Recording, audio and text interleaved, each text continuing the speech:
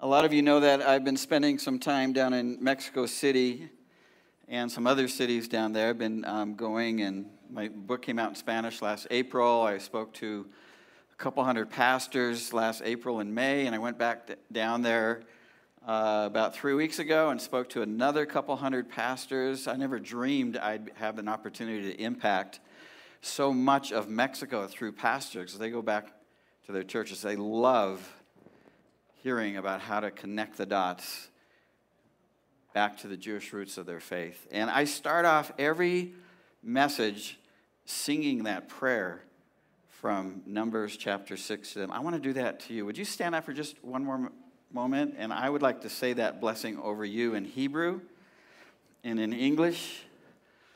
If you just put your hands out, there's some anointing in this. I just sense it. Yivarechecha Adonai ve'ishmerecha, may the Lord bless you and protect you.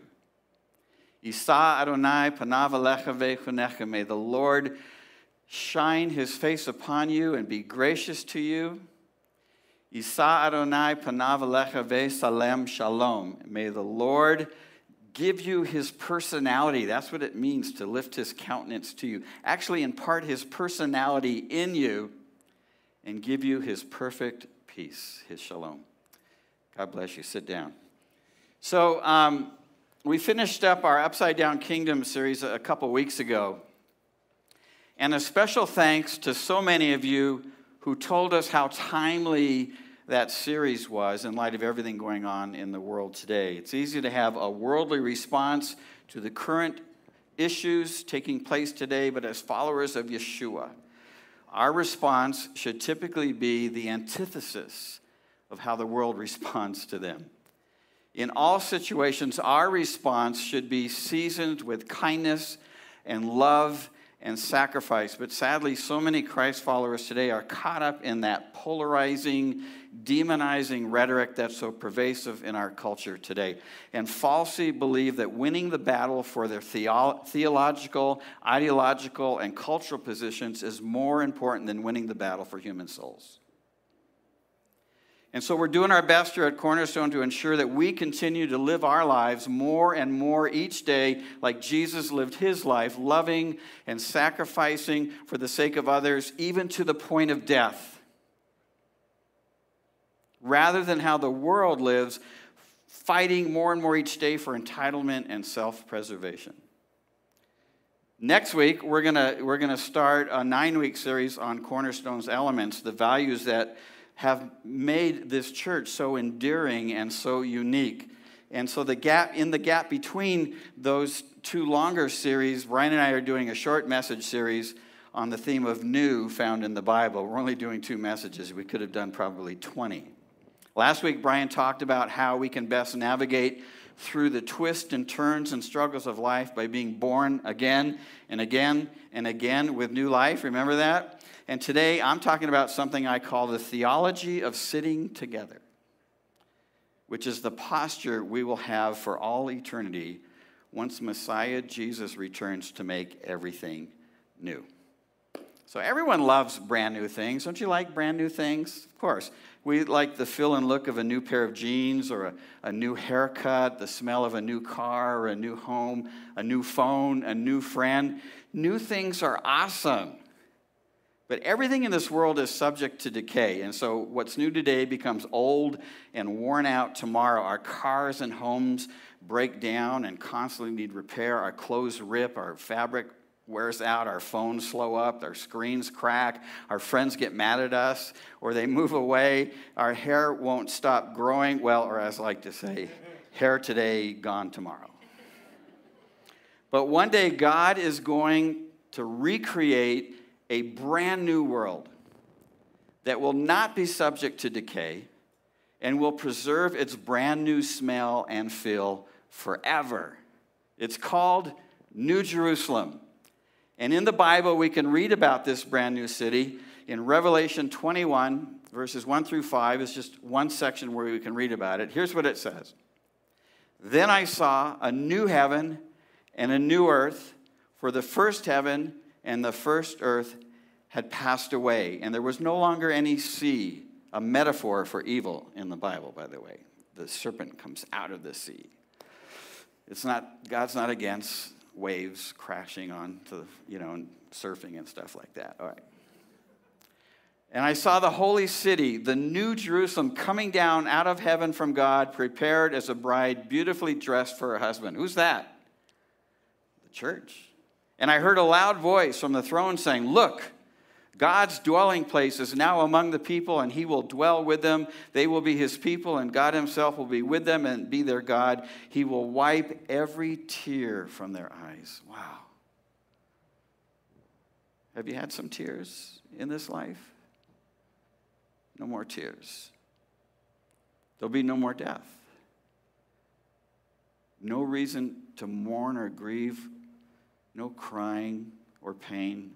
Why? For the old order of things is gone forever. I don't know why that got me choked up. I'm ready. And so this is going to be a very special place to live, where there'll be none of that. No pain, no suffering, no tears, no struggles that we face, no more death or the grief that we experience from our losses in life. It's going to be an amazing place to live in our forever home.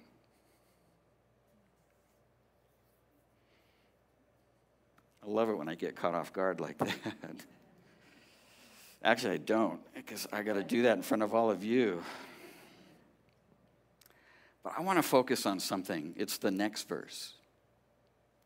The next verse in this sentence, verse 5, says, "He," meaning God, "who was seated on the throne, said, I am making everything new."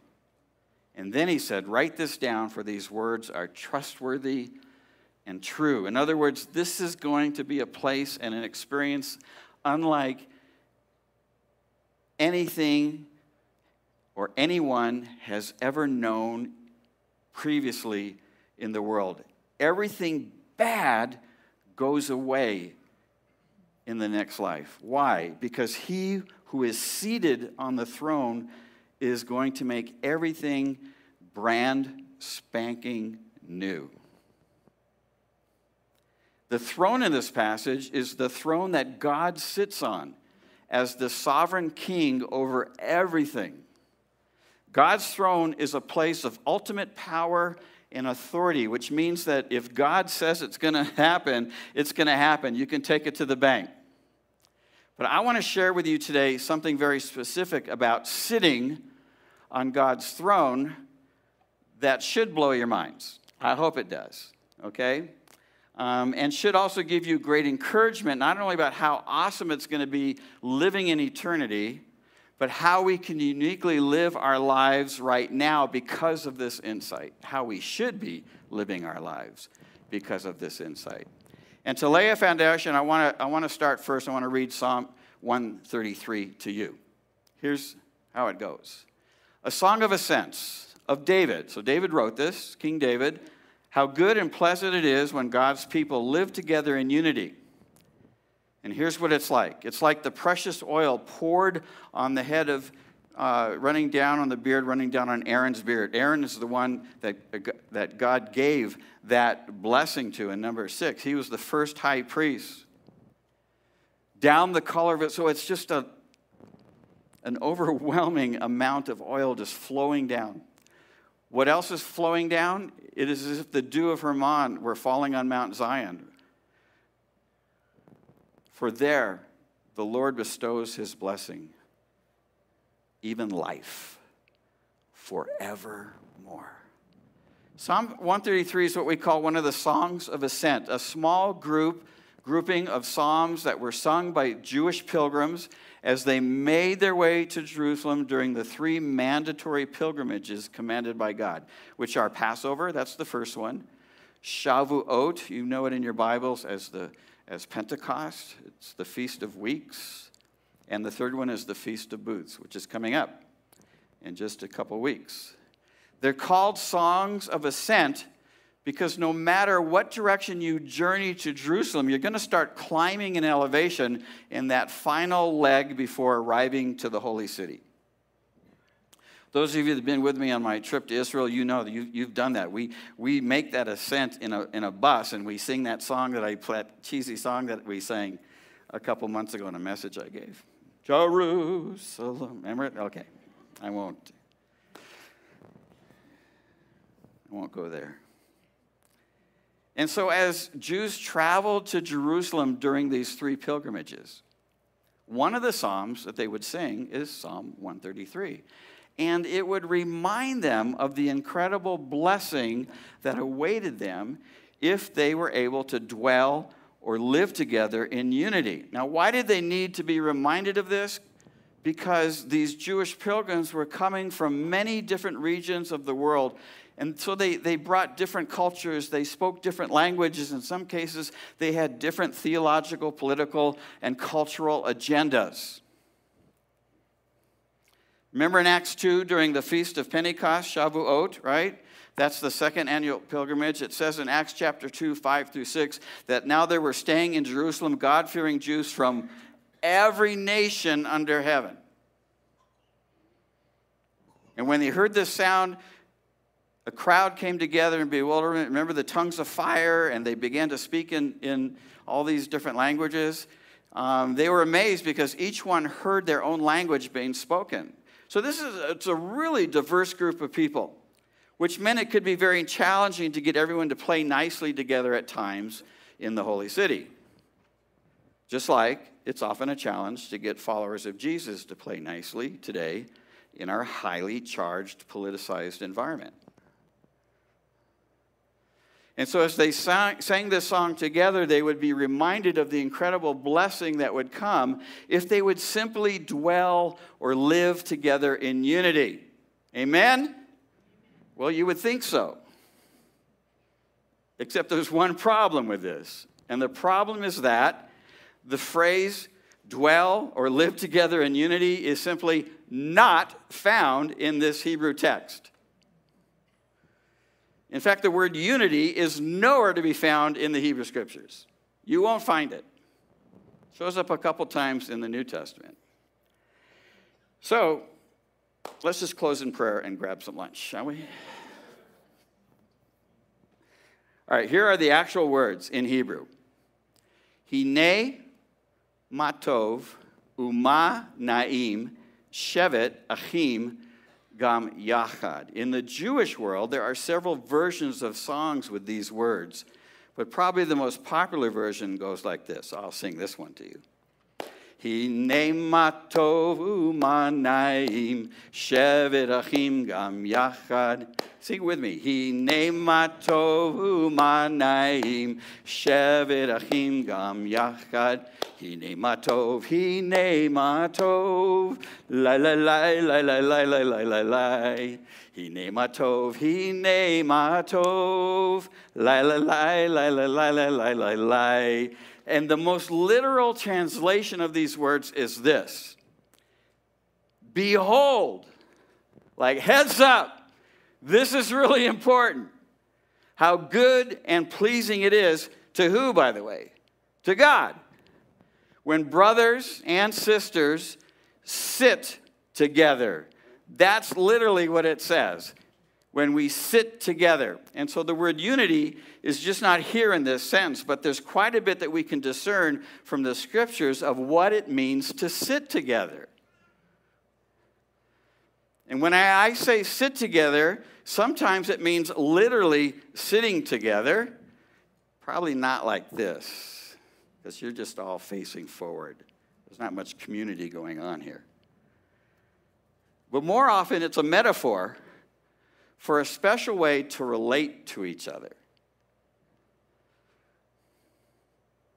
which all of these Jewish pilgrims from every nation under heaven are reminding themselves of as they sing Psalm 133 together while making their ascent to Jerusalem. And it's important to understand that these annual pilgrimages to ascend to Jerusalem were intended to be a foreshadow of what it'll eventually be like when God establishes his eternal kingdom called New Jerusalem. And these pilgrimages were like a dress rehearsal, of what to expect when we will finally come home to Jerusalem. You know that's your final address, right? New Jerusalem. It's going to look a lot different than it does right now. There won't be that tension that you read in the headlines. But there, we will be sitting together, and it'll be a really, really big deal. Do you remember what God is doing in Revelation 21 when he says, "Behold, I am making everything new"? What's he doing? He's sitting on his throne. Those of you who are old enough to remember, here, help me sing this oldie praise song, okay? Give me some help.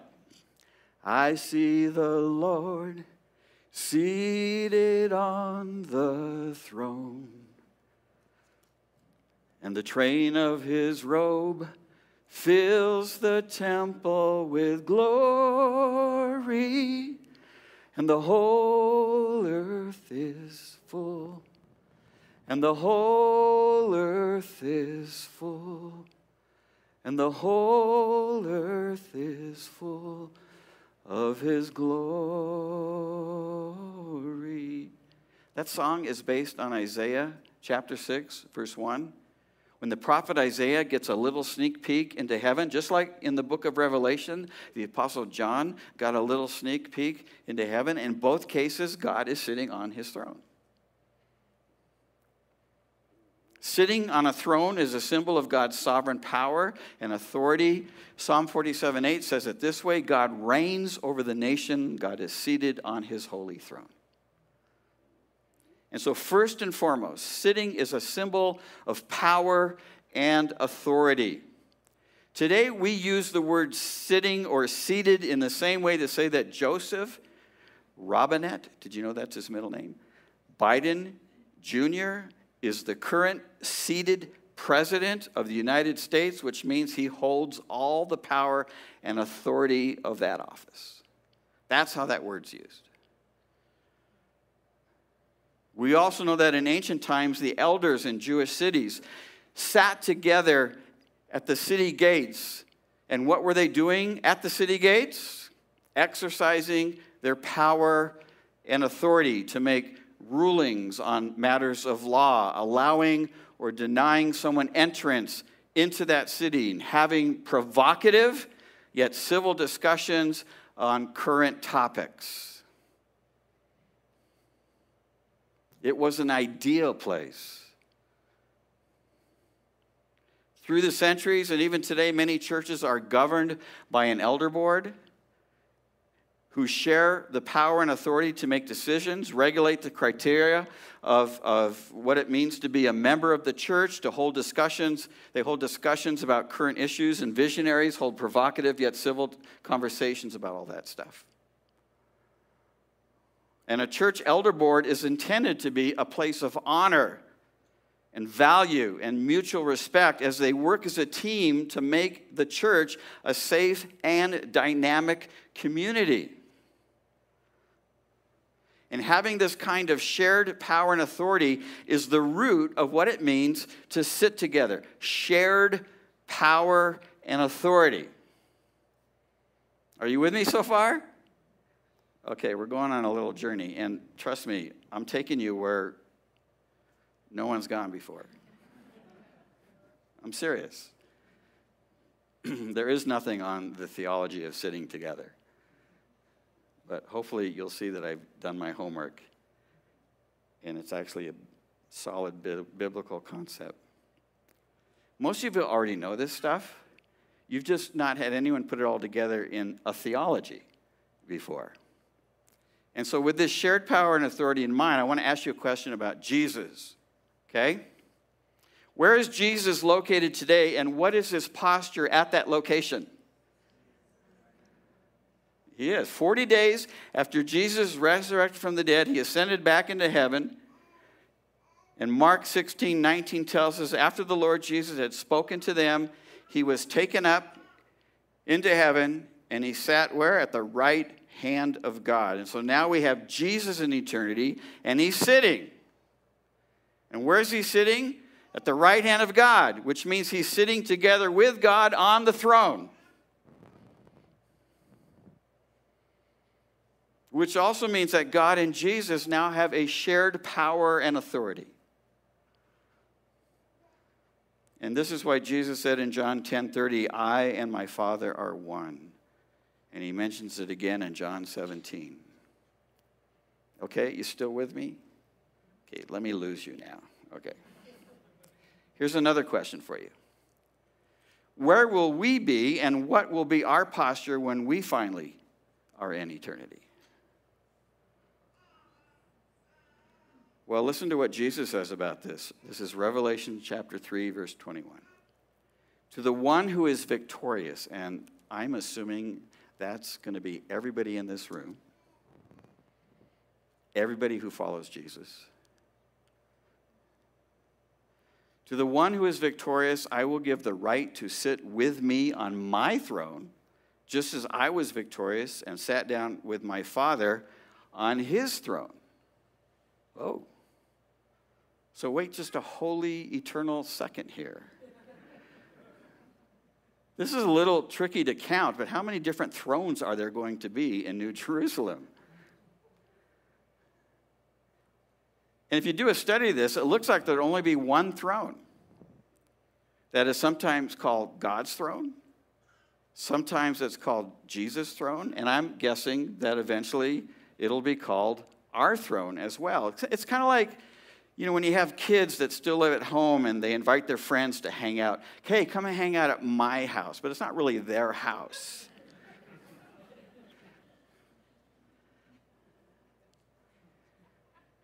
The heavenly throne will be a place where power and authority is shared by God and Jesus and all the elect.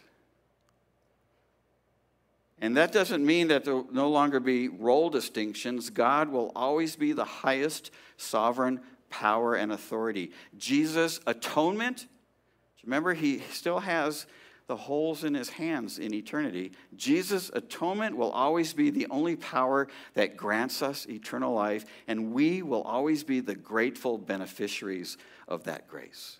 That never changes. And frequently, we will fall down on our faces to worship the King. But sitting together, we will assemble like the elders who sat at the city gates to create a safe and dynamic heavenly experience where everyone is honored and valued and respected. A place where collaboration is invited. We're going to collaborate with God. Where no one is shamed for challenging the status quo. Where change is possible, expected, and even desired.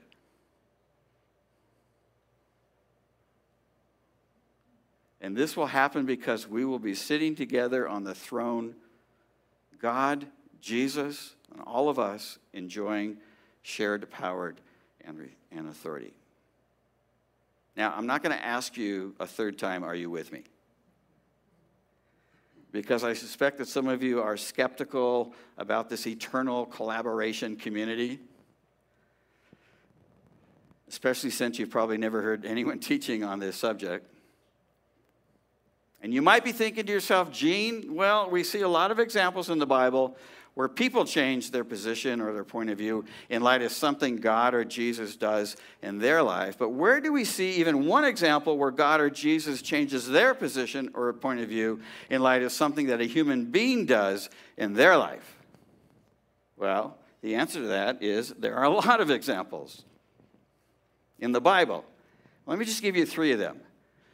And let me present them in a way that they might be discussed when God makes everything new in New Jerusalem and has us all sitting together on the throne, okay? Some possible discussions we might have. The first example is when Moses and God are talking on Mount Sinai. The story's in Exodus chapter 32, verses 1 through 14. And I imagine Moses saying, hey, God, remember that time that we were up on Mount Sinai and we were up there maybe a little too long and the Israelites were worried that something had happened to us. And so somehow they convinced Aaron into making a golden calf to worship. And you just were livid. Yeah, I remember that, man. I was really ticked. You were. In fact, you wanted to wipe them out. And remember what I said? Yeah, I do. Yeah, I told you, look, you can't do this. You got a reputation. You have a reputation to uphold. The Egyptians are going to say, well, you just brought the Israelites into the desert to wipe them out. And besides, you made a covenant with Abraham and all the children. You can't just wipe them out. Yeah, I remember that. I'm so glad that you reminded me of that. Where were you just before the flood? Yeah, you could have used me then. Okay. The second example is Jesus and his mom at the wedding in Cana.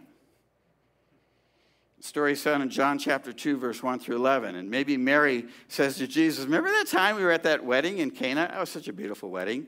And it's toward the end of the week. It's a week-long wedding ceremony. And they ran out of wine. And I told you about it. And you said to me, woman, why do you involve me? It's not my time yet. You were so about yourself. I didn't even say anything. I just said, do whatever he says. And of course, he ended up obeying his mama. The third story is when a Canaanite woman, so she's a pagan.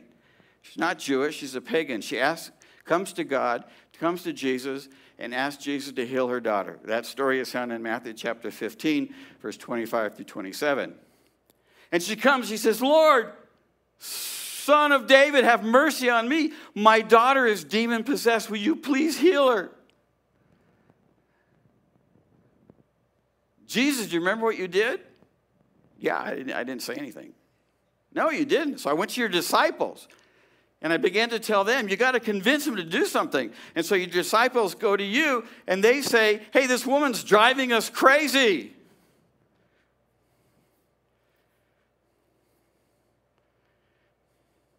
Send her away. She just keeps crying out after us. Do you remember what you told the disciples? Yeah, I said, I'm only sent for the lost sheep of Israel. And she heard you. And she came and she said, Lord, help me. And you said to me, is it not right to take the children's bread and toss it to the dogs? And I said, no, it's not right. But even the dogs sit under the table and eat the crumbs that fall off the table.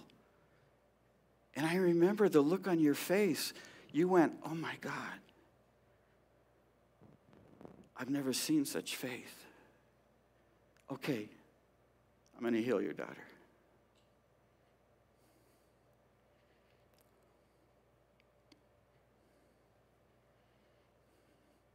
Did these events change God's or Jesus' position? Did they happen or did they not happen in the Bible? They did. Now, I know we like to fix it, so maybe it sounds like they didn't, but they did.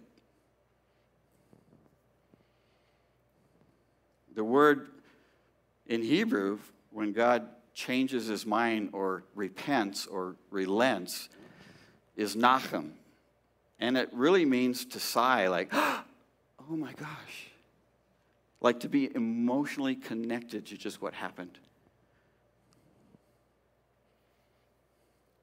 We just changed our form of government here at Cornerstone from an elder board that was made up entirely of men. It was very obvious when we all assembled up here, right? To a council that now includes women. And I'm super excited about this change because when we all get to New Jerusalem, God's leadership throne will include everyone sitting together. But one thing I'm proud of here at Cornerstone is that in all the years our elders have been sitting together to lead this church, our bylaws have included a provision to take a majority vote should our leaders become unable to reach a consensus on an issue. In all my 27 years here that I've been at Cornerstone, we have never, ever taken a majority vote to settle an issue. Never, not once. Oh, it's not that we haven't been divided on issues, because we have. Including the issue of having women on our highest leadership team. But we've never taken a majority vote to push something through, because if we can't come to a consensus, then we always just conclude that it's not time to make the decision. It's time to wait and to have more discussions until the Lord gives us clarity. And that is why Brian told us that it literally took several years before our elders brought this new change of leadership before the congregation. And I'm proud to say that it's not perfect, but our highest leadership at Cornerstone is a good example of what sitting together is supposed to look like. An environment where everyone is honored and valued and respected, where collaboration is invited, where no one is shamed for challenging the status quo, where change is possible, expected, and even desired, because that is how it will be in God's eternal kingdom.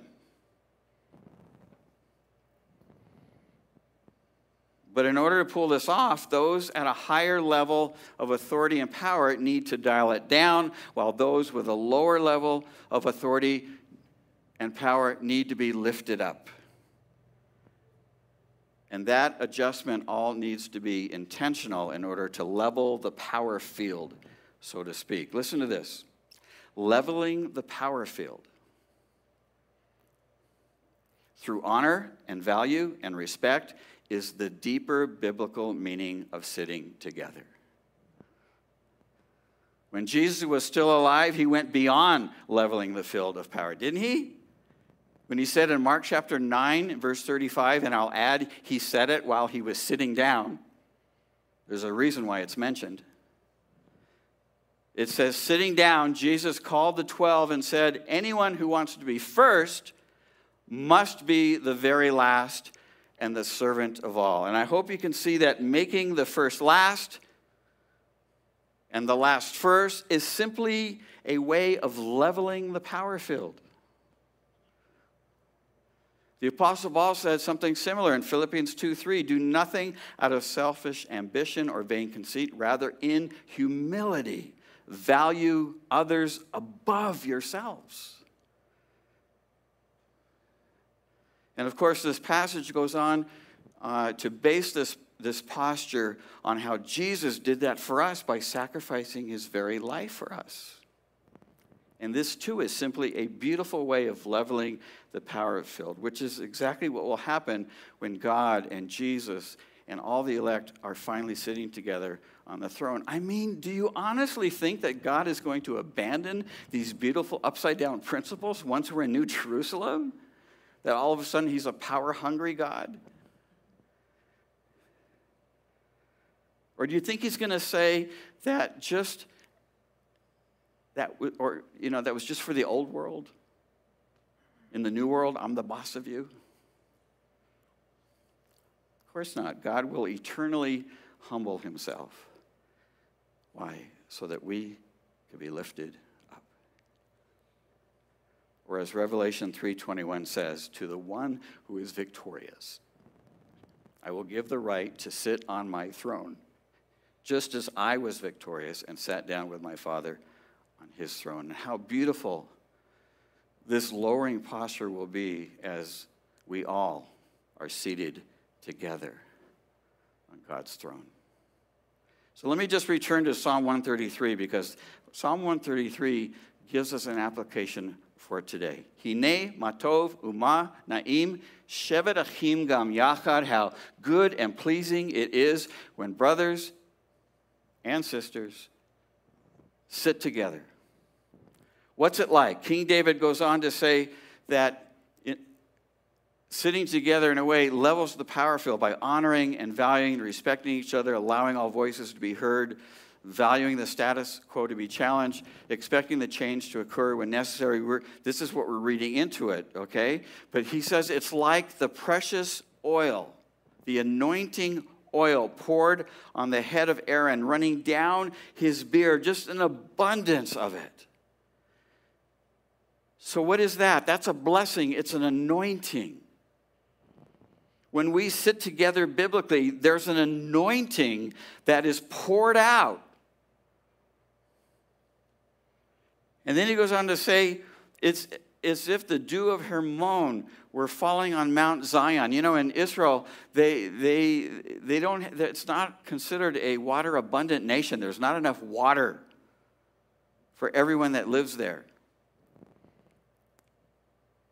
But Mount Hermon gets this dew, and sometimes it's so heavy in the morning, it actually runs down into the Jordan River and makes its way to Mount Zion. And so now we're talking about life, anointing and life. When we sit together, there is an anointing, a blessing, and there's life that grows from it. You know that the city of Boulder is considered the second most difficult city in America to reach with the gospel. Dozens of church plants have come and gone in the 27 years that I have been here. Many of the more established churches have either closed their doors or have dwindled down in their numbers in Boulder, in the city of Boulder. But as the doors are closing and the numbers are dwindling, just the opposite is happening here. And you can tell from the huge mounds of dirt as you walk around this building that something's happening here.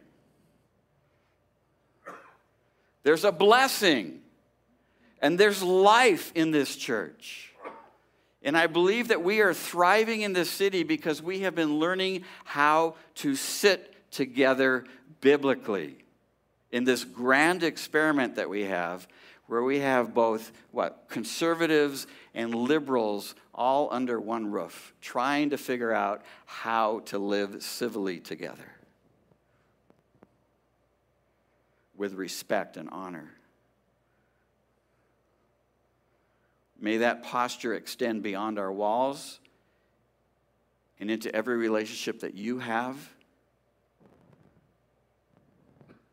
so that you too may be blessed and have life forevermore. Let's pray.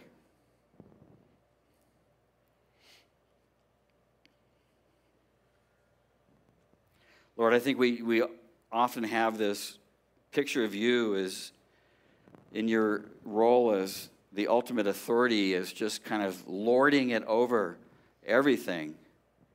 But that's not you. That's not how you love. That's not how you sacrifice.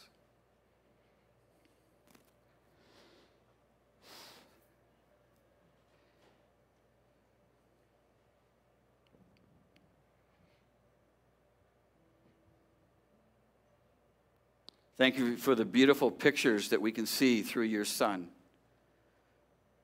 The way that you want to relate to us when we're with you is the way that Jesus related to us. When that dwelling and your presence is finally here forever, that posture of humility and sacrifice remains forever.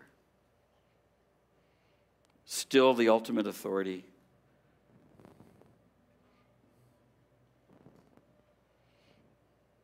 But giving us all a space to collaborate together, to have a voice in the future of eternity even. What a great time that's going to be. Help us now, Lord,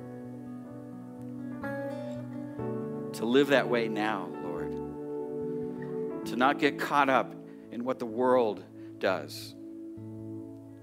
To not hold our grip around so many things that are distractions from loving others the way you loved others when you walked on this planet. We want your anointing, your blessing. We want life to flow from this church, from our relationships with each other, the people that we bump into, Lord. How good and pleasing it is to you when we sit together. Amen.